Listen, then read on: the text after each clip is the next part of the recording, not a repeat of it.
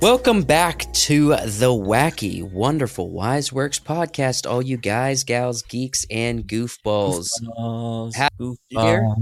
Happy New Year, everybody. It's a new year. Season 15. We're rolling up our sleeves and getting our hands dirty in this new brand year of 2024. Brand year? This is going to be a full year of probably more stinkers. Huh? And a lot of probably good stuff as well. All right, a lot of good films, a lot of bad films, good shows, bad shows. Unfortunately, the biggest downside to this year is that we're not going to have another Chris Nolan film this year. No, you don't think? Okay. I don't know why I said you think. You don't think he's going to pull it out of his butt in 6 months? We're getting another Denis Villeneuve film. We are, which was supposed to come out last year, but at least we didn't have get last year. We're getting in March. Yeah, looking forward to that. That's going to be fun. I mean, we have a long roster of films that are going to be coming out. That is going to be it's going to make a very interesting year. Let me just reminisce real quick on some of these films that we've listed, or at least the highly anticipated ones, right?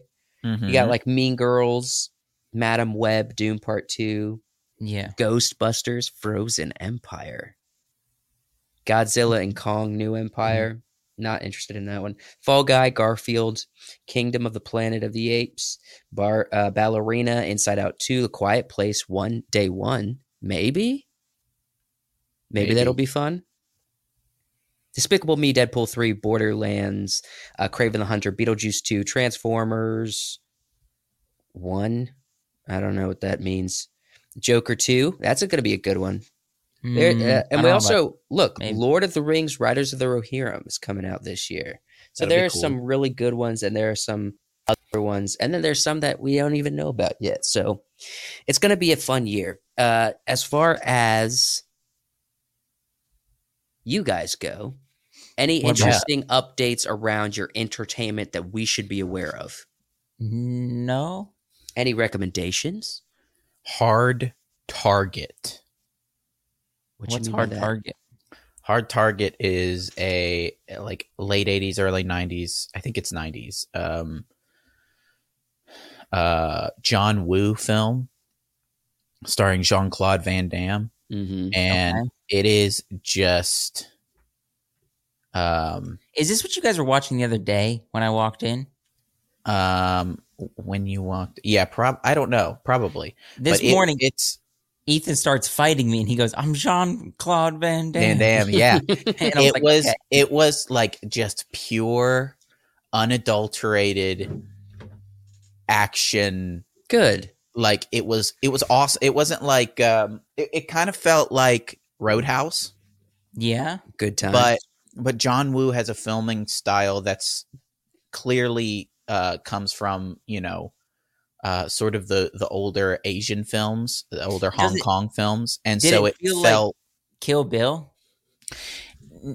Almost, it had that very sort of movie action quality, with a little bit of maybe some sort of anime like scenes, like where the bad guy's coat, sounds like Kill Bill. The bad guy's coat catches on fire, and he flings it off, and it was the actual actor in that coat, which was super cool. It was awesome that he did that stunt. And man, it's just a good time. It's just a really good time. Okay. So we'll take, what's it called? Hard Target. Hard Target. That's the recommendation. I'm going to recommend this. All right. Yeah. So we're recommending. So everybody who missed the Lost series, I recommend you watch it. You talked about this a little bit last season, but we finished you're reiterating that. We finished it. The ending is different than what the rumor is. Okay. So I heard a much different rumor. Yeah. About what the ending is, and it's not quite it. So, and I don't want to spoil it because I'm recommending people watch it, but go check out Lost. All right. You should watch it. The early couple seasons are hard to get through because it's just constant mystery boxes. But the reason get through what 11 the reason seasons? I stopped watching Lost was because it became it's also the reason I stopped watching The Walking Dead is it became each season, each episode became who's gonna die? Okay. Who's gonna die this season? Right? And I would say I The hate Walking when Dead's a shows little bit become more. that. Even Game of Thrones did that a bit. It's like who's gonna die this season? Right. Towards the end, and I don't like that. I don't like watching a show or a movie and it's and that's what people are curious afraid of. It's like, oh, is my favorite character gonna die? Right. So you're right. There is a bit of that aspect. However, I think that there's enough story there to where you expect characters are going to die because the nature of the story said a lot do. You know what I mean? Yeah. A lot. So and it plays well into the endings. So I think you should check it out. I mean, you're right in some fashion. I think The Walking Dead does it more egregiously. But Lost, you should check it out. It was a cultural phenomenon for its time. And it's not half bad. You all should check it out. And I was kind of afraid of that with like Attack on Titan, because Attack on Titan's very similar to those types of TV shows where it's a lot of high octane action and drama and horror. Yeah. And it had a large cast of characters with their own each kind of having their own unique story. But I'm glad they didn't lean into that who's going to die this season mentality. So, any recommendations from you, Joshua? I've been watching Killers of the Flower Moon. You've been watching? So like it's a long film. I haven't it's a long movie. I got a little more than halfway done with it last night. Yeah, what'd you think so far? It's a lot. Give us a I'll 1 say out of 10. this. Okay. We're talking about 3-hour films here, okay? Yeah. It's interesting to tell this story, but it doesn't need 3 hours. Okay. And the difference between that and Chris Nolan. Would you say you're into it like 1/3, 3/4 the way through? I think probably I'm flirting 17. with 2/3 of the film is done. Okay.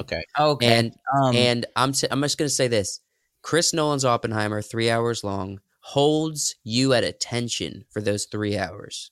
Okay. No. Yes, it does. It holds you at attention.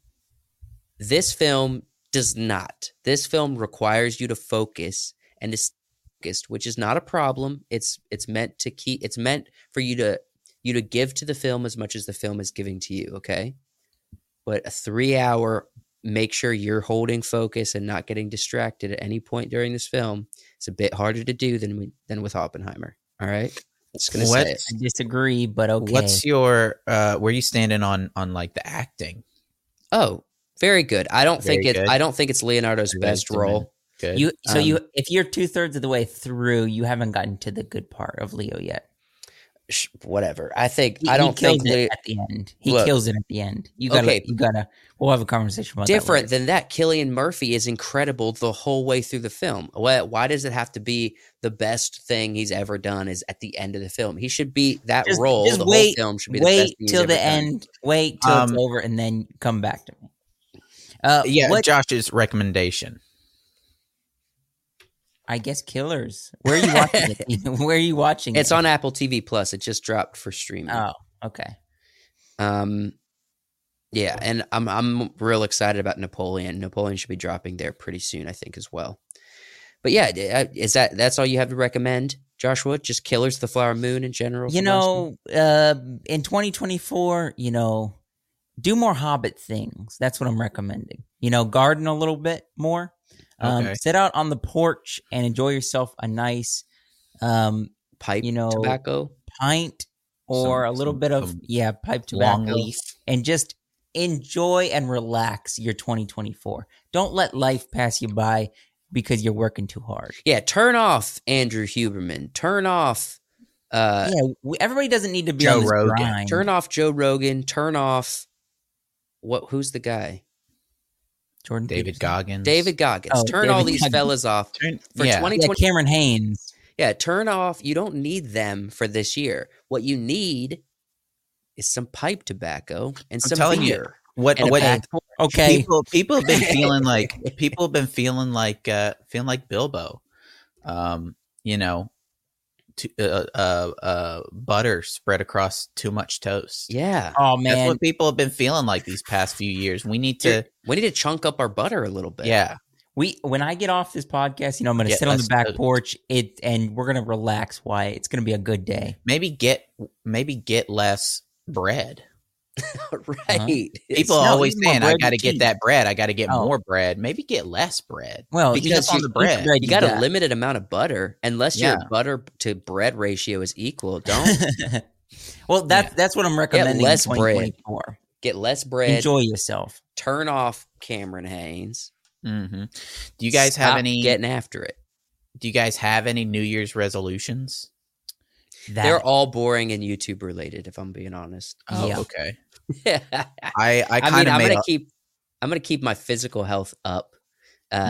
So I'm not taking Joshua's recommendation this year necessarily. Well, the recommendation is relax. That is physical health. Yeah, don't exercise, but don't, we don't need to be on this grind all the time. I mean, that's what I'm recommending. Yeah. It's good to grind, but every once in a while that grind needs to turn into a coarse whetstone, and then a fine whetstone, and a diamond sharpener, and then a fine diamond sharpener, and then you need the ceramic rod, and then you need the strop, and then you just strop and you stay fine. But if we're being real honest, what if you have to finish the season you're in before you move to the next one? You know what I mean? And sometimes finishing the season is 100% dependent on how hard you grinded. And you'll never leave the grinding era unless you truly grind. You might feel like you're grinding, but you're not dropping it all the way to the floor. You know what I'm saying? No. You might feel like you're grinding, but that's just the hardest you've ever grinded. To get to the next step, you have to grind past your expectation or what you believe to be a grind. But eventually you got to pour out those coffee beans and make the coffee. Oh yeah. Well, but if the coffee beans aren't fully great, but what's the first bit we got, Joshua? Let's roll right into it. Speaking of rolling, we're not going to be rolling today. We're going to be flying. We're going to be flying into the next Tom Cruise movie. Well, maybe not the next, because we've got Mission Impossible Part 2. But go past this because I can't stand that white line. That's distracting me. So if you want to briefly just read the beginning of the article that I have pulled up, basically, I mean, you can read it. Tom. According to Puck, the studio has tapped Maverick co-writer Ehren Kruger, yes, whatever, to work on a script for the high-flying threequel. Once again, uniting Cruise with his previous co-star Miles Teller and Glenn Powell. Remember how Glenn Powell was also part of the Top Gun mania before all the Sydney Sweeney stuff went down. That's true, actually. Yeah, because him and Sydney Sweeney were in a film together. Everyone's all about Sydney Sweeney. And I think it was like a sexy film or whatever. Oh, okay. But they're talking about Hangman. They're talking about Hangman. This is we're talking about we're getting a third Top Gun, right? Yeah. Yes. So, and this is not surprising, but yet it is a little bit. Top Gun 3 is flying into existence. Yeah, Top Gun Maverick did phenomenal. It did way better than they expected. People loved it, and so the studio can't pass up a third one. We all don't want them to, but maybe. Do you think the question that I think we should discuss is more of like, do you think they can make a third one and make it enjoyable? We said maybe not with the second one, but it was super enjoyable. Yes, they can. Definitely. I believe they can. And I believe it will be one of the best films. I don't know if it'll be as good as Maverick, but I do ideally hope it's possible. And I believe it can be possible, right? I mean, what do you guys feel? That's just my initial take. The first film's incredible. The second one's amazing. And everybody loves it except for the crazies in the world. And then the third one just has to be good, right? Yeah, it would be interesting to have the Top Gun trilogy. Mm-hmm. Mm-hmm. It would be interesting. I do want another script, but they have to put all their eggs in the basket and give it everything they got because I'm not saying Tom Cruise doesn't, but I don't want them to make two fantastic films and then a third one that kind of sucks. All right, so it kind of sounds like Ehren Kruger or whatever. I'm going to check to make sure he's the writer of the first one as well. But it sounds like him in combination with Tom Cruise just makes a really good duo, right? Yeah. Mm-hmm. Well, Tom Cruise and a lot of people, Tom Cruise just gives it all he's got. Well, let's speculate a little bit. What do you guys think a third movie's going to be about? So is it just going to be another mission? Okay, how did Maverick end? Remind me. They went on their mission, and Tom had to go save Miles. No, basically. But where were they left off? Like as on characters, is Tom's character still at the academy teaching kids, or what are we doing here? Yes, yeah, probably, yeah. So we're picking up with him being an instructor still. Mm. It has to be. They have to probably lean into more advancement with unmanned crafts a little bit more. I feel like the way the world's going, that's almost unavoidable, right? Mm-hmm. Ooh, that would be interesting. I think they touched on it with Maverick. Yes, do something like that where it's more of still the teaching, and don't try to step away and make it like, we got a lot of movies like, Fast and Furious where they were trying to do something with the first couple. It's like car movies, and then they made them somehow superheroes by like the fourth one or third one. Yeah. You know what's going to happen? This is a decent theory if you're trying to keep the story simple. So they're going to have to really go hard on making this awesome if they keep it this simple, okay? So there is an enemy, all right? There's an enemy that has a small fleet of unmanned AI-driven aircraft, right? And there's like an attack plan or something, so we counter it by attacking first. Yeah. We don't have the technology yet, right? So they call on Tom Cruise and they say, hey, if there's any chance that we could possibly stop this from happening, you're our man. You know what I mean? Well, so he has to fight these AI-driven planes. Maybe. Here would be this would like a good way to, I think, open up a movie would be for you to have maybe some of your legacy pilots in the air, maybe like from some of the previous class, and they're maybe fighting these things, and somebody dies, right? And that would leave Hangman probably dies.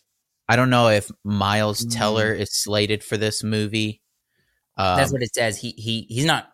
He should be in it also. Is what but they're looking to get everybody back, right? Hangman and Miles Teller. I wouldn't kill one of them necessarily, but if you kill somebody, right?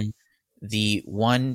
The story should focus on the person left over, and they're afraid to go back in the air. They're having trouble with it, and Tom Cruise is doubting himself that he can teach these kids, that he can teach these pilots how to fight unmanned aircraft, because he doesn't even know how. Because that's not so the strategy has to change. He relies on he relies on the the almost not the insecurities. He relies on the mistakes that a human would make for him to win, right? Yeah. He relies on the holes that a human brings to it. But how do you have hope dealing with something that can think so much smarter and faster than you? Yeah. Yeah, that would be an interesting story. They have to have a guy. They have to have a man on the ground that pours coffee in the grate, the control panel. You know, like we saw with Mecha Godzilla. Oh my god! That just destroys short circuits the AI by pouring coffee into the human element board. That was terrible. I just watched Godzilla King of Monsters the other day. Yeah. And the while the human element is still not good, it's linear and it's better than. That's what I'm saying. They did a huge jump from that to Godzilla vs. Kong. Like a huge jump from King of Monsters to Godzilla vs. Kong that didn't make sense in my mind. Yeah. It was like instantly they're like, we've done these couple pretty decent monster films. Now we're just going to do it completely different and try to make it seem like Avengers but monsters and with real bright colors that are kind of dumb. You know what I'm saying? Mm-hmm. And we're going to explore, like we're going to make technology super, super advanced in this next one, you know, and we're going to go to Inner Earth and we're going to explore all that. It's like, where was the other films that needed to come before all this? It's silliness. This is the biggest problem I have. And some people looked at me like, hey, that's crazy. Godzilla vs. Kong was awesome. But I'm like, watch the other films again. Yeah. Not to go on a tangent, I guess. But no, I wouldn't mind another Top Gun movie. Honestly, I like jets. I like, some military. I like some freedom. Well, listen, if we're talking about in Hollywood, they are always doubling down on stuff that works. Prequels, sequels, and remakes. What's the biggest thing that works? Top Gun. This is like the only one that makes sense for you to double down on. Do you think doubling down on so much crap right now? Do you think they will give it the time to become a good movie, though? Because I think, and we talked about this before, of like the fact that COVID was a thing gave Top Gun the time to be what it is. Maybe. That's a possibility. Well, I'm saying, will they allow a third one to do that? Because, they were going to release it back in, I think, 2019, I'm pretty sure. And it didn't come out till 2021 because of COVID. Yeah. But how does that make it a better film? They had time to like work on it and any mistakes, or, we had Tom Cruise saying, you're going to make us go all to lockdown. No, the right. Well, that was from the set of Mission Impossible. Mission Impossible Part 1. Well, I think I don't. I get what you're saying, Josh. Yeah. But I think, and there's definitely merit to it. It's like, are they going to kind of rush the job because they want to make another blockbuster hit? I think they can do it. As long as they are not trying to do like the Marvel thing where it's like we make a movie once we put out 3 movies a year. They work on these movies for about a year, maybe less. And just, cookie cutter. But let's think about this for a second. What recent, in the past 15, 20 years, what Tom Cruise movie has been bad? The Jack Reacher films. Those weren't bad. Jack Ryan. That was Reacher. You're right. Jack Reacher. They weren't the bad. Second Jack Reacher movie was the second one good. And then also like, what was the America one? Something in America that he did. There was a couple that like aren't that memorable. But we also have films like Edge of Tomorrow. Yeah, but that feels like a long way off now. No, it was like 2012, dude. Edge of Tomorrow was not that long ago. It's just about 10 years. That's a hot 11 years. How long is and though it may not feel like it, Cruise is getting older. Yes, as much as he tries to hide it. Oh yeah, he's getting older. But in Maverick, he had his shirt off with his abs, playing with the young boys on the beach. But also that was probably that scene had probably also been filmed 2019. Several years before the movie actually dropped, or 2018. That's when it happened. But so now we're 2024. We're 5 years off of that. How old is he? Tom Cruise, 58. No, you're wrong. Tom Cruise is 61. Oh, well, he's turning 62 this year. This July, he's turning 62. He's an old boy. Yeah, he is. I to just kind of circle back, I think they could make a good movie, but they need to give it time to make a third one, and it'll be fun. But that's what Top Gun movies are. They're fun flying movies. They're not. Yeah. Don't politicize it. Don't anything like that. Just give us America and fun times, and just some simple story and character work. Yeah, like the character work. A third romance. In Maverick. The character work in Maverick was really good between him and Miles Teller. Mm-hmm. Just some simple emotional character work. If you have to throw romance in there, give Miles Teller the romance. Don't give it to Tom. No, give it to Tom. Tom is at the fun golden years of a romantic. No. They established in the last one that he's committed to Jennifer Connelly. Oh, okay, yeah. So we can bring back in Jennifer Connelly, but I think it's more fun to explore what does the love life look like for this older guy with a daughter and this woman who has a daughter. That's more fun to me than just being let's tell another young person hot body story. Expand on that, but then if you have to have a new love interest, give it to Miles, is what I'm saying. I think so, yeah. Yeah. I mean, think about this. How many years of Tom Cruise, Ethan Hunt Mission Impossible have we gotten since the third movie, his wife?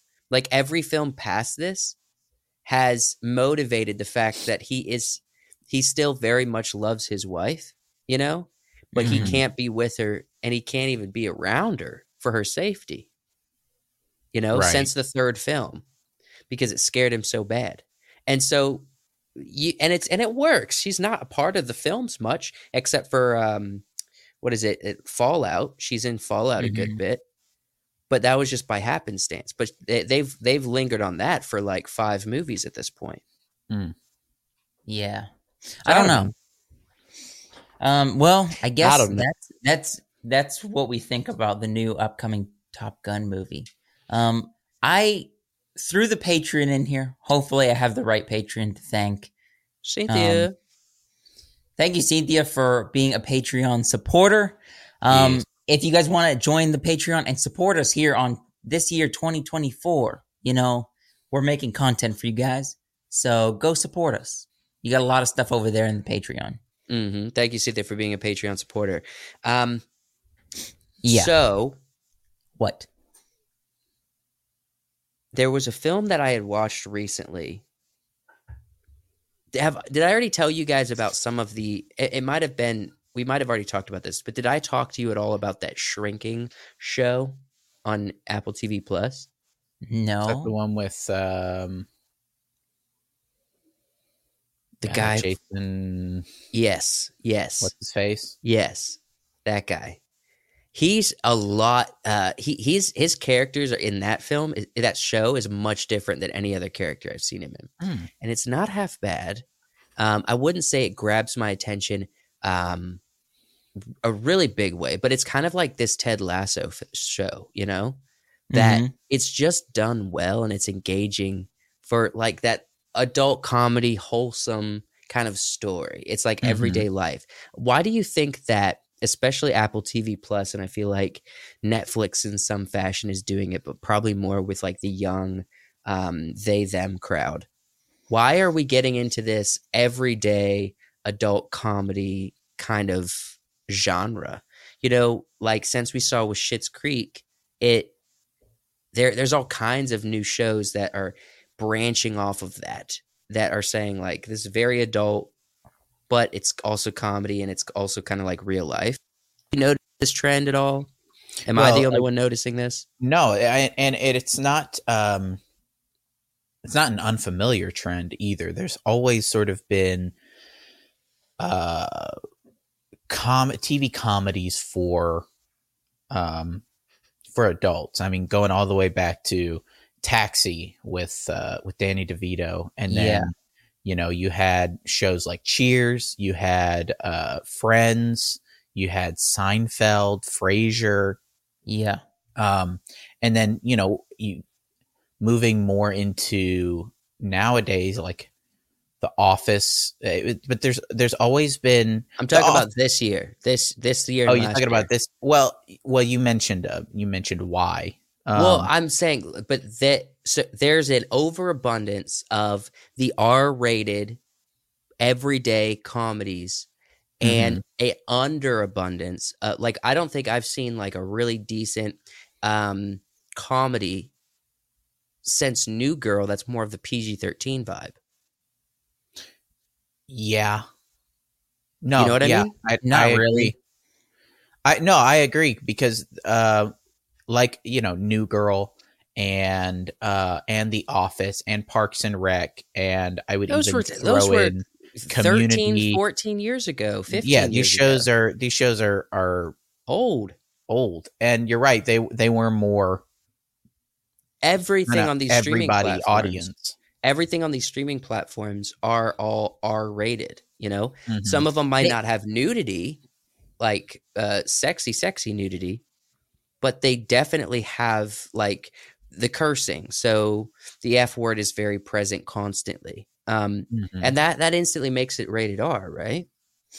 It does. It does seem like there's kind of a gap that's missing there, where there's that there used to be an abundance in that gap. And then there's also like a lot of younger stuff where you have like a younger crowd, more teen crowd show, if that makes sense. But this is what the teens are watching, which is what I'm saying. Like, did they just scrap it and say, hey, we don't need to create content like this anymore for a specific age? Because I don't know, 11-year-olds are cursing just as much as any adult.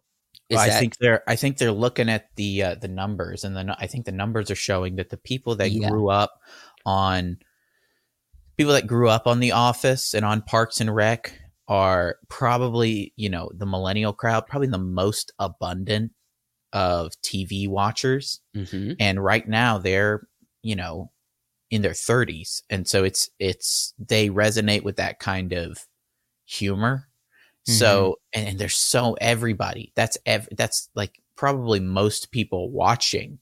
That generation has found their entertainment in the streaming services and in online. And so it's a big demographic, and that's who they're trying to appeal to. And I think less so to a younger audience. I just feel like there isn't any comedies being made without this specific way. It's like there's a new way to make a comedy, and it's like we don't have any explicit nudity, but the point of conversations and all of the cursing is allowed. We don't have terrible violence in comedies usually. So it's like we're changing, and there's nothing that's more of the PG-13 vibe. There's nothing. I don't see anything. Definitely not seeing anything that really appeals to kind of a family crowd. I'm not saying family there's crowd. There's no family. A family, but a show you could turn on with your grandpa and your dad and your teenage daughter. Like you could turn on Psych for anybody, basically. Yeah, for anybody. Yeah. We don't have those anymore.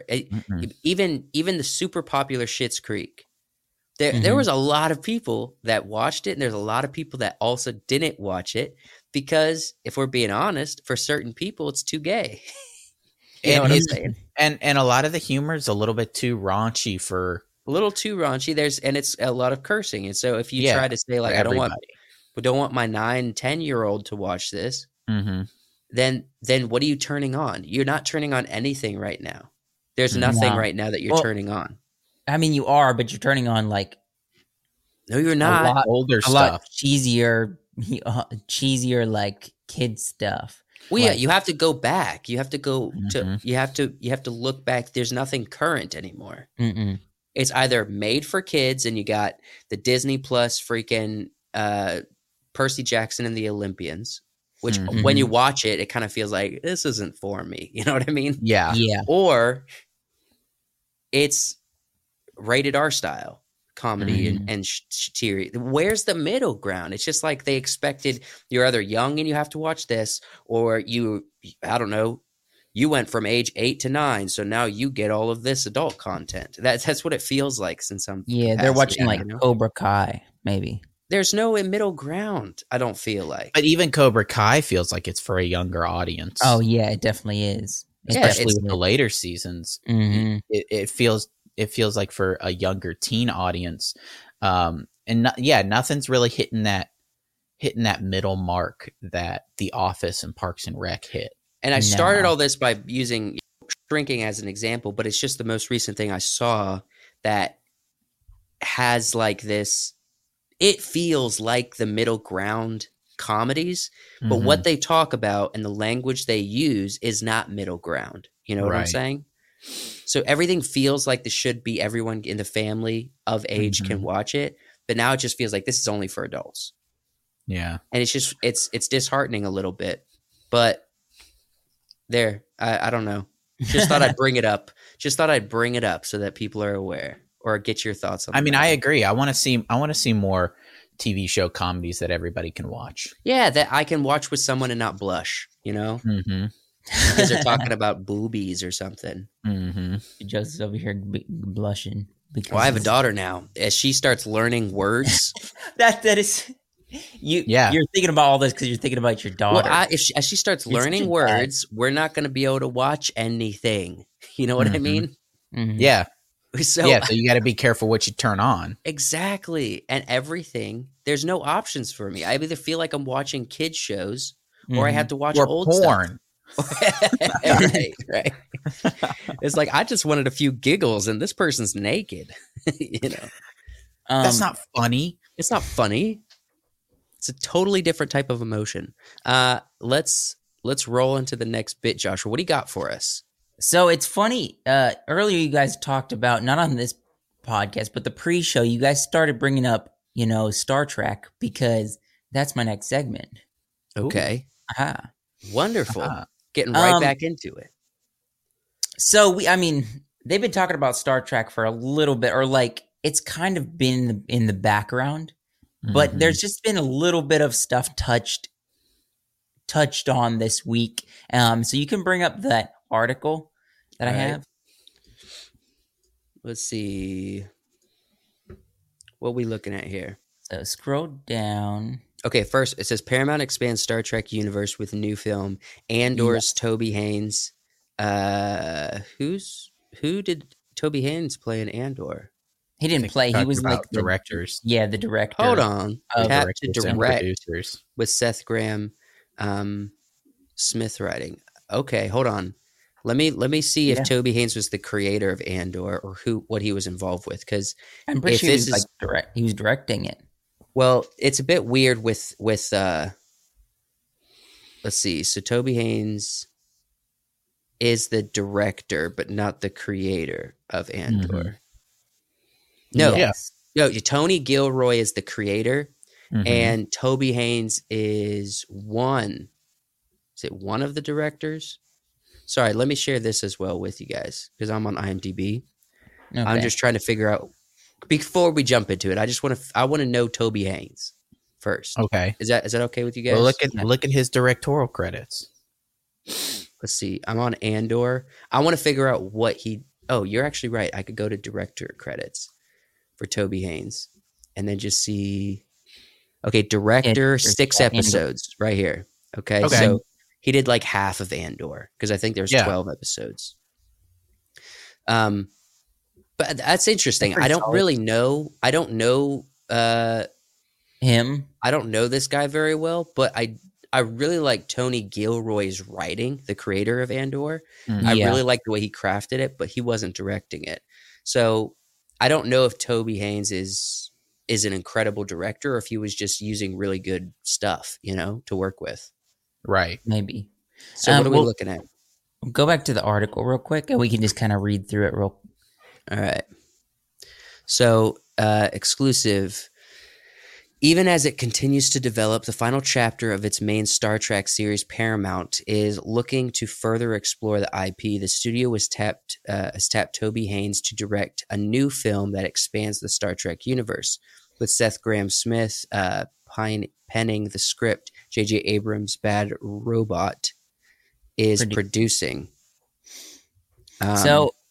Just read the next paragraph, and that kind of sums up what sources tell Deadline that while the details are being kept under wraps, the project is an origin story that takes place decades before 2009's Star Trek film that rebooted the franchise. Insider added that the final chapter in the main series, Star Trek IV, remains in active development. So, are we going to have all the same cast members come back?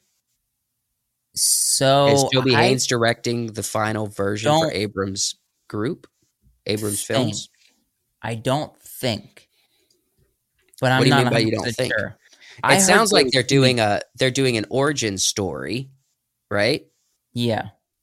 But it's going to be a film that's tied to these films and not the TV show, right? Oh, not no, the it's definitely TV show. Yeah, no, it's definitely tied to these TV this stuff. So if we're talking about origins, doesn't the first film kind of do that for us? The first J.J. Abrams Star Trek film? I don't know what they're doing, but it's definitely a prequel. I know I'm pretty sure I heard at one point that Hemsworth was going to be more involved with this film than any of the other ones. And we know Hemsworth was the father of Captain Kirk. Oh, yeah, it was. I forgot about that, didn't I? Mm-hmm. Yes. I always forget because he's right there at the beginning. Yeah. Yeah. Very briefly.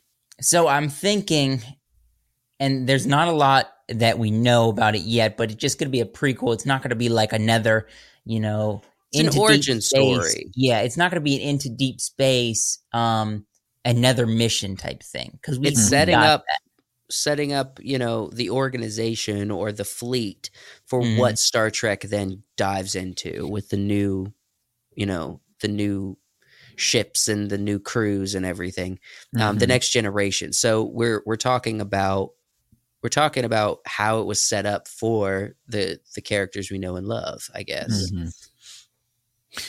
But when you say the next generation, you're not talking about Star Trek, the next generation. You're talking about just so everybody's clear.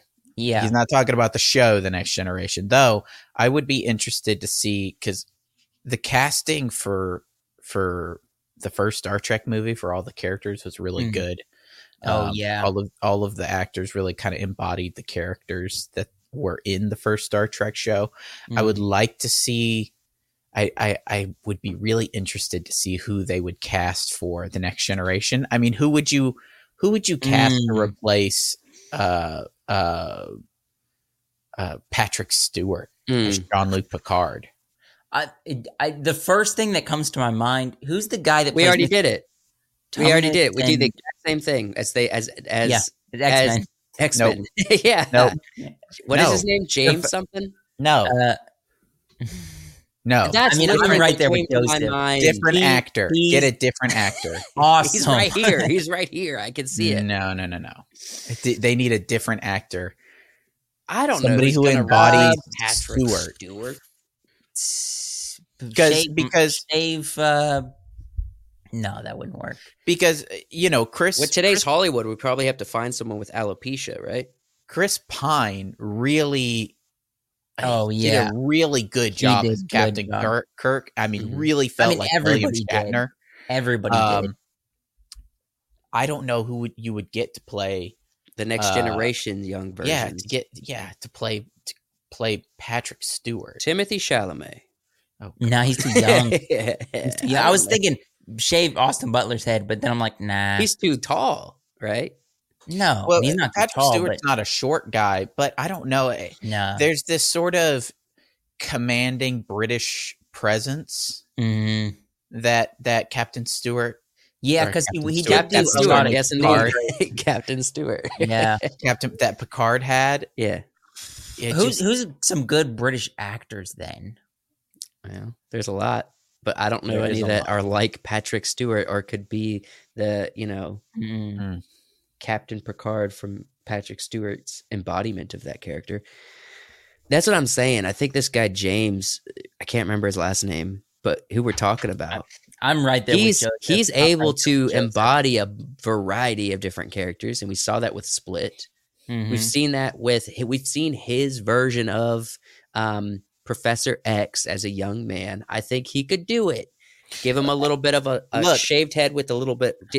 Stewart had a little hair on the side, right? Yeah, he did. But and McAvoy was good. McAvoy. We've already seen it. I don't care. He'll do something different. Yeah, but it's a different character. So he's playing the same actor he's portraying, but a different character he played. So different. What about Tom Hardy? Jude Law. No, these guys are all too old. No. Jude Law. You're pulling up. No. Jude Law is the right age, probably about the same age as Patrick Stewart was when he played Picard. Yeah. So wait, are we doing a prequel or are we doing a remake? No. If you did the same thing, of the Next Generation. If you did the same thing with Next Generation as they did with the original Star Trek and recast all of the characters for a movie, so we're just doing recast. I thought we were looking for younger versions of what the Next Generation had. Right? You're recast. Yeah, you'd be recasting. No, I mean, we're telling the story the Next Generation did, but younger, like a prequel to them. No. So we'd have to get those characters, but even younger. No. Mm-mm. So we're talking about we just need to recast for the same age. I don't know. Maybe a bald Jude Law would be really good.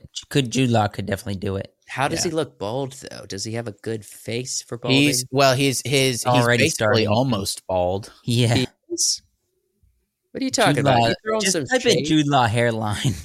Okay, let's see. Jude Law hairline. Let's see. Share this tab. It's looking rough. It's looking rough. Yeah, you could cast to play. He got fillers though. He got fillers. Check it out. Yeah, he was going worse bald, and he got. Yeah, he would. I think he would play a good Picard. A little bit. He couldn't imagine himself going bald, so he got himself some fillers. His hair does look pretty good these days. But with that huge receding hairline? No, it doesn't. No. Type him as Dumbledore. Jude Law Dumbledore. Yeah, that's this right here. That's he had a beard though. With the beard, it works. With the beard, Dumbledore. Do you think that looks amazing? He looks really good, man. He is gay. You could not Jude Law, but Dumbledore. Well, this character right here is gay. So talking about getting back to this show and then this prequel movie, is anybody excited for Star Trek these days? I am, because the Paramount show, the one that's been airing, the one that's been rolling out, nobody has enjoyed that show. Nobody likes. I know that people liked the last season of Picard. People said that the third season of Picard was really good, and that's basically the only good Star Trek that's come out in a long time. Well, like I said, I enjoyed Abrams when it came out, and then I recently rewatched it because I was like, I remember enjoying those, and then I rewatched them, and I was disappointed. I still enjoy watching the first one quite a bit. Oh, because of the first bit where they're trying to get Kirk. No, because of all there's a lot of really good stuff in that first movie. The third one was not as as good story wise. Character development, I loved it. Where you even talked about this, where they put certain characters together to to complement each other good in the third one, but story-wise, the third one wasn't as good in my opinion. But I'm still looking forward to a new one because I like these. I like these movies, and you can do as many of these as you want because they're action adventure movies. Right. But as we said before, I think the market for those are going down. We're interested. It's going away, and we're more interested in seeing new, fresh takes on it, as we talked about in the pre-show, right? I think again, we have it. Your audience is getting older, and I think that's what happened with Star Trek. Was when the first series of Star Trek came out, the people who were watching it were young. They were young nerds, and then by the time Next Generation came out, all of those young nerds were probably in their late 20s and 30s, right? And it was a more thoughtful, logic based, kind of sciencey kind of Star Trek with adventure and less action. And they loved it. They really loved it. This is going to be your litmus test. Are there any Gen Xers that know how to speak Klingon? Because if there aren't any, you're screwed. You need to abandon this IP. What the reason people liked that because that was something that the Next Generation made people want to learn, because it was a different universe in the Next Generation. Not a different universe, but they had made peace with a lot of the Klingons and a lot of the other. Honestly, I want to see more content around that. And so if we follow the trend, like these movies came out when we were all teenagers and kids and everything. Yeah. Is the audience that enjoyed these at an age now where they want more thoughtful science fiction? Probably not. I don't think less adventure and more character work. Are you talking about our generation or younger generation? Our generation. Oh yeah. That was my point with Dune. Yeah. I think our generation, the millennials who kind of grew up on these Star Trek movies, are at a point where they want, they want political commentary. They want they want more of that and less of the high octane action adventure. I'm getting confused by what you're saying. I want more of it, and just do it for me. Just do it for me. What I'm saying is, I think history repeats itself. Okay, right? The first Star Trek show. Yes. The people who watched it were young. Do you mean the movies? No. The show. The first Star Trek the very first show. Okay. Those kids grew up a bit, and they enjoyed The Next Generation, the show, The Next Generation, because it was more logic based. There was more political commentary, and it was less throw punches, shoot guns. Yes. I think our generation, you and me, grew up. The people who grew up on these Star Trek movies, love. When we were younger, we loved this, and these follow like that first Star Trek show. Okay. If you did a Next Generation show, right? I think the people who grew up on these movies would be looking more for character commentary, political commentary, and logic-based science stuff, and like less the first did with the Next Generation original Yes. show. Okay, I get what I'm following. Yeah, there's probably a market for it, and then my kids can watch in the background as a young kid the airing on TV or the streaming of, like I did with the Next Generation. Did you ever see your parents watching the Next Generation when you were growing up? I saw it all the time. At my grandma's house, we'd go to our grandma's house. Star Trek. They'd click it on, and they'd be watching Star Trek: The Next Generation. It was airing nonstop throughout the day. We never watched Star Trek.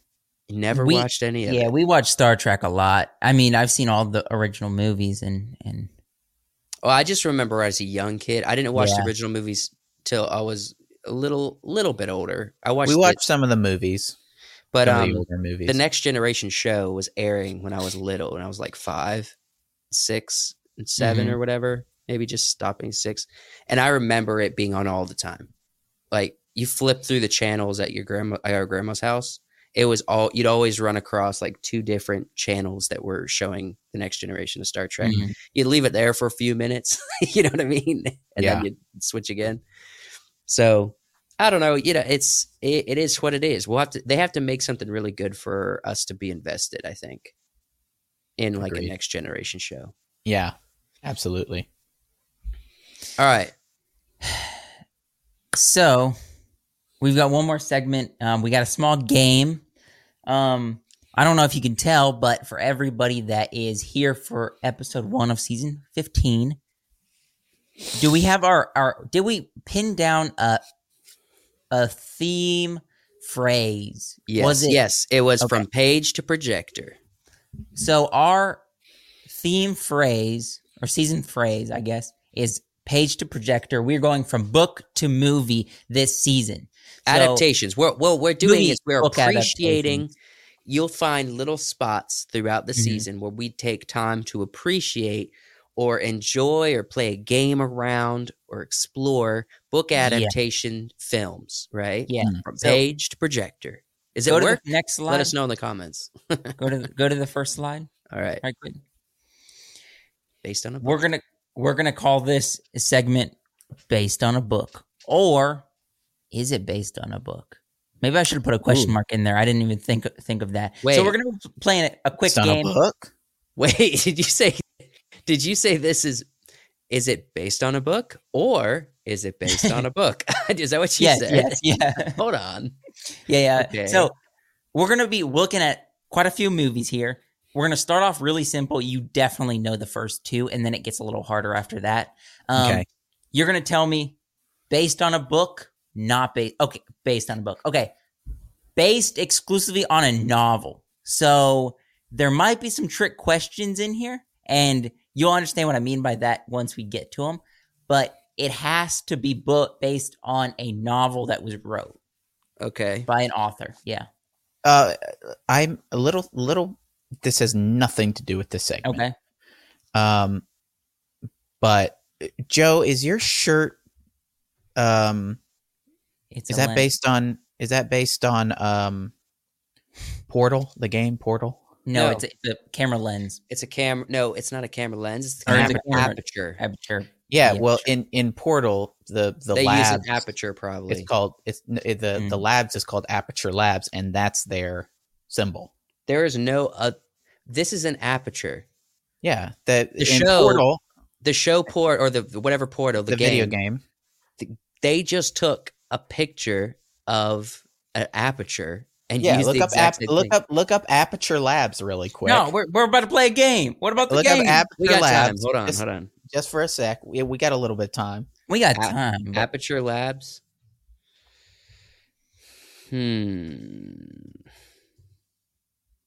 Aperture Labs Portal, right? Portal. Yeah. Yeah, it's already different. It's the same thing. It's the same. It's an aperture symbol, dude. I just didn't know if you just like grabbed a shirt out of the bargain bin and it happened to be like from the video game Portal. No. Nah, what I'm thinking is like, Kenzie's mom's like, Joseph's really into photography. No, I asked for this shirt. I was searching for good shirts I liked on freaking Amazon, and I sent a few shirts to people, and they got them for me. Yeah, all right. I was just curious. It's an aperture from a camera. What is the one from the game? Is it this one? Is it this one? It's the one probably by Aperture Laboratories. Yeah, that one. So it's already different. Yeah. This is a ring around it. It looked similar enough. I didn't know if it was a video game shirt that you had accidentally picked up because it looks like a accidentally picked up. Yeah. You thinking I'm that dumb? Dang. No, it's like I know that Aperture. I know Aperture is like a camera lens thing, and I know it's also from Portal. And I could definitely see you being like, "Wow, this is really cool." It's like an aperture, but it's like really Portal trademark. It also you also refer to aperture number as f-stop, right? Oh, in more video. Photography refers to it as more of aperture. F-stop is more of like film, right? Yeah. But, Side quest complete. Side quest complete. Let's move on to this game. Based on a book? Based on a book. Or based on a book? Yeah. Go to the first one. So the first one, you'll understand by the first 2, they're pretty simple. Yes. Based on a book. Give me a yes or no. Yes. Wait, are we keeping score? Hold on. We need to keep score. How many we get right? Are there a lot of these? There's 8 or 9, I think. Man, that's not competitive enough. You want me to do like 20? Oh, I didn't. Yes, for a good competition, we should have like 50 here. You know what I'm saying? Because we roll Next time through I'll these do 50. We roll through these quick. I will do it quick. I mean, I'll You will do quick. Are we keeping score? Yeah. So we both got that one right. Okay. Josh was saying he only got 8 of these for us. We're gonna get through this way too fast. All right. The next one? Yeah. Okay, so here's some information. There's a crime novel by American author Mario Puzo in 1969. You don't have to read the whole thing. I just put all the information there. Yeah, if you watch the show The Offer, it's a great show that covers not only this, the writing of it, but also it covers the production of The Godfather. It's really freaking good. Well, it doesn't cover the writing. It covers the production and then touches on how the adaptation of the screen. Sure. I mean, it alludes to it. There's a scene where he wants to write the book, and then it kind of does a jump in time where he wrote the book. You know what I mean? Yeah. So, but it's all there. It's really good. Watch The Offer starring Miles Teller. Definitely. So the next one, The Princess Bride. Is it based on a book or not based on a book? I know why you picked this one.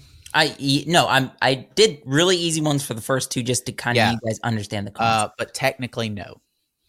Oh, I'm just gonna let you know. Technically no. You're gonna let him know. Yeah, I'm just gonna let you know. Technically no. They were written kind of together. He more wrote the book to sort of have a book for the movie. But his idea was for the movie. But it doesn't matter. Was there? Well, the answer could be no then. But there is a book, yes. So we can say yes. Okay, we're gonna say yes. Yes, technically no, according to Wyatt. Okay, next one. And so begins William Goldman's 1937 novel, The Princess 73. Bride. What did I say? 37? Oops. 37. 1973, The Princess Bride. Tongue-in-cheek fairy tale, which promises true love and high adventure. Goldman's novel is often forgotten due to the widely successful movie adaptation in 1987. Hold on. Yeah, so you're telling me that in 1973 he wrote a book for a movie he had in his head, and that movie wasn't made. Yeah, I think he already had this script. I think he already had this. He probably did for the movie. Probably. Wyatt's put up a fight. He's like, I have Princess Bride knowledge. I do. If we got any of these facts wrong, put them in the comments down below, because Wyatt needs to be proved wrong once in a while. Once in a while. You're school me on my favorite movie, dude. Your head's getting a little big for your camera frame. I know this. Okay, it's he was wanting to make this movie, right? And William. So he wrote a screenplay, but then he wrote a book also to go with the movie, essentially. Yeah. Okay. The next go one. ahead, Carvel. Top Gun. This is was it based on a novel, a book, or not? I say no. It was not. I'm also going to say no on Top Gun. All right. The screenplay was written by Jim Cash and Jack Epps Jr. and was inspired by an article titled Top Gun. Yeah. No novel. Yeah, the answer is no, because it was an article, not a book. All right. So now we're tied. It's 3-3. 3-3. 3-3. I keep forgetting I need to write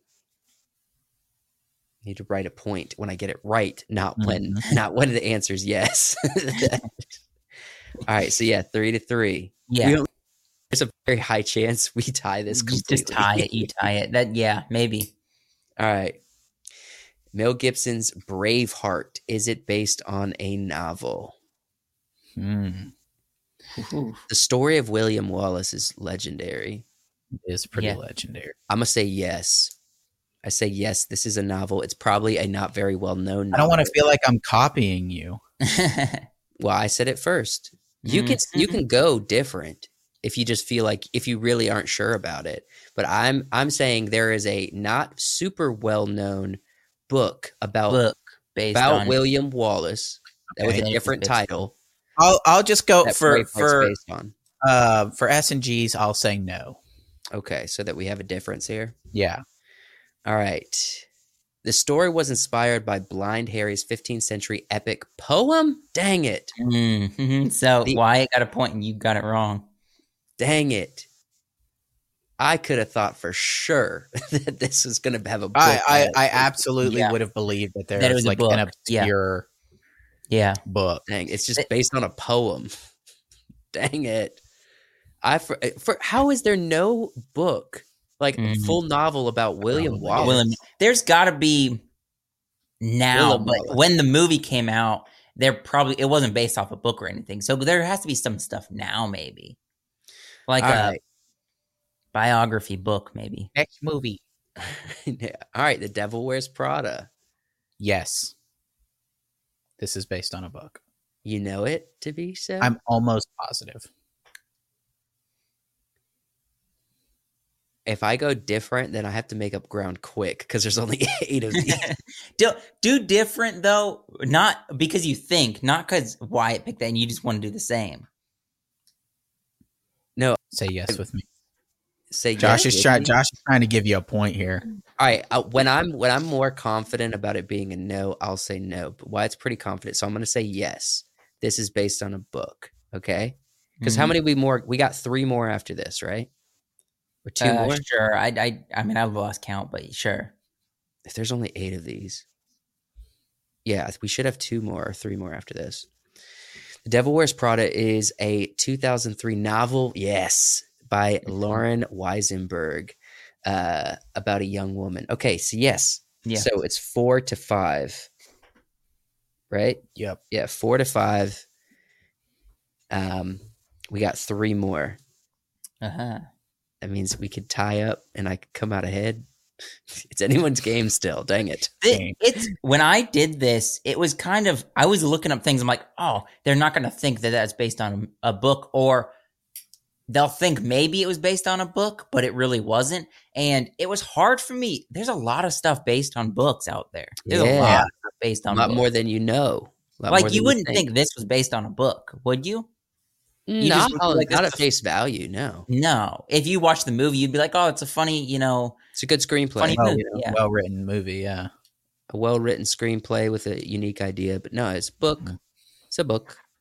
You know what? Honestly, most of the best stories told are probably based on books. Based on books, yeah. Because a real good writer usually started with the story, made a good story, and the screenplays can follow the story, Mm-hmm. Yeah. All right. Forrest Gump. I say 100% this is a book. This is tough. Mm-hmm. Because I'm saying definitely this I want to say it could be a book, but I also want to say that this is just like pure movie magic. Or is it Tom Hanks magic? Or is it Tom Hanks magic? Tom Hanks is pretty good as an actor. I think this is a book. I think this is based on a book. I'll say no. Last time this happened. No. Dang it. Okay, so we're rolling in the deep. Here we go. Forrest Gump is a 1994 American comedy drama film directed by. It's based on the 1986 novel. Yep. So it's tied now. You guys are tied. So 5 to 5. Wrong. 5 to 5. What are we sitting at? There's 6. We're on 6, so there's 2 more, I think. All right. Yeah, I think that's a tough one, though. That could have been a tough one. Because all of these, you did a good job of. You did a good job of getting these movies where it's like, could it have been? Right? Yeah. Could it have been? All right. Okay. Ooh, Notting Hill. Notting Hill. Notting Hill. Never seen this film. You've never seen it. Julia Roberts. I hadn't seen it till recently. Those are some pretty iconic actors. It's an iconic film. Mm-hmm. I'm gonna just say no. I'm gonna go with a random. I'm gonna say no too. It's a random guess. This is probably just a really decently written screenplay comedy rom-com, right? Mm-hmm. And they got Julia Roberts and Hugh Grant. They're like, hit the golden ticket because she was just in Pretty Woman. And I say no. I say no novel. You're both saying no. I'm saying no as well. I feel like I would have. The writer of Notting Hill has never outright said the story was based on true events. Okay, so yeah, it's no. Yes, no. It's not. So 6-6, tied up, boy. What do we got? One more. Is the last one? I think there might be two more. Oh yes, I think it's the last one. Yes. This is a novel. This is a novel. But we're coming to the end. One of us has to pick different. No. We're both confident this is a novel, right? I'm almost 100% you guys certain. All right. We're agreeing on this one. Fight Club is a 1995 fiction writer. It's based on a 1996 novel of the same name. Yes. So we were both searching. I remember hearing this somewhere saying that we probably talked about it. The novel has a little bit of a different ending. We probably talked about it. Is that the last one? Scroll to the next slide. Yeah, that's the last one. So we tied 7-7. Yep. You guys We both got one wrong. You know, I didn't even think of this until actually you were going through the slides. It would have been really funny if, because I was pulling movie posters, if on the movie poster it said based on the book this. That would have been so funny. I was actually looking for that. I was looking for those. I didn't even think of that. So when it comes to guessing, and I guessed 100% on Notting Hill. I haven't even seen that. See, I see, because I remember Devil Wears Prada. I remember I would have probably somewhere in the credits saying based on the book. Mm-hmm. That's kind of what I was looking for to remember if it was based on books. And I was actually down for the last slide to be like, if I'm not sure, we'll just go, one of us say yes and one of us say no. Mm-hmm. That way somebody will win. But I knew Fight Club was based on a book. So maybe if Devil Wears Prada was at the end of the list, we would have found. No. If Fight Club wasn't the last slide. Yeah, if there was, if it was like Forrest Gump at the end. Yeah, that would have been a good deciding. I expected Wyatt to do better than you, Joseph. Just you picked some good movies, though. Yeah, what are you talking about? I'm a good guesser. Even if I don't read as much as Wyatt, or sometimes not at all, Wyatt, at least, even if Wyatt hasn't read the book, he knows, like, he's aware of things. Oh, that's a book. Yeah, but I also am aware of things. Mm-hmm. You take me for a fool? No, I don't. No, not at all. Wyatt's more the book person in out of the three of us. Did you know about Portal? Now that is one thing I don't know about is video games. I'll tell you right now, you'll probably get more people if you wear that shirt out. You'll probably get more people being like, "Oh yeah, that's Portal. Aperture Labs from Portal." Yeah, so I'll just go around saying, "Yep," just so I don't have to interact with them. But if anybody who's anybody, freaking. But Aperture Labs, the reason they have that symbol is because of cameras. Yeah, because of cameras. Is it the reason? Yeah, Aperture. Freaking, why would it not be? I love this argument. What, you think cameras are like, hey, I really like the name Aperture, but that one video game did it first. Let's go ahead and create a thing that looks like their symbol for it to go inside the camera lens. No, they both on, different. What came first, the aperture or the chicken? Definitely the aperture came before the game, but the aperture 100% came before the egg. They didn't realize that. We think that egg came from an aperture. I don't know, dude. If someone starts talking to me about video games because they don't know, they're too dense to know that this is a camera symbol. And Aperture Labs uses a camera symbol in the game. Yeah. But I'll just say, yeah, I'm a video game. Gonna be like, what'd you think of Portal? Did you like Portal? I was like, it's the best. It's the best. Actually, I know a lot of people didn't like Portal 2. Some did. That sounds like something Andrew would say. Andrew would be like, it's not a everybody loves Portal 2? Dude, Portal 2 is awesome. It's got J.K. Simmons in it. I feel like you're kind of saying 50-50. So like if someone says like, what do you think about fill in the blank 2? You know what I mean? It's reasonable to toss a coin and just say everybody loved it, or it wasn't nearly as good as the first one. You know what I'm saying? You could say that. You could say some people enjoy the first Portal better, but there's a lot. Seems like a lot more puzzles and a lot more story in the second Portal. Well, like Last of Us, second one sucked. You know what I mean? First one was awesome. Red Dead Redemption. I feel like you'd get a good reaction if you said, "Yeah, I enjoyed the second one." Okay, you just say, "I enjoyed that." Yeah, I enjoyed the second one, and I enjoyed J.K. Simmons. Okay, I'll just say those words. I mean, or you could say, like, I like the first one better, but I like Cave Johnson. I like Cave Johnson better. You pulling my leg just to get a laugh for something you're not going to be there for? No, I've played Portal all the way through, and I think the second one's better. So I'll say, yeah, the second one is better in my opinion, and I love Cave Johnson and J.K. Simmons. Cave Johnson. Yeah. And what does Cave Johnson do in the game? Well, so you fall down into like these deep recesses of the labs, where the robot hasn't created all of these levels for you to jump through. Okay. And you kind of get sort of the background and history of the labs. Cave Johnson was like the director of the labs. Okay. And he's played by J.K. Simmons. And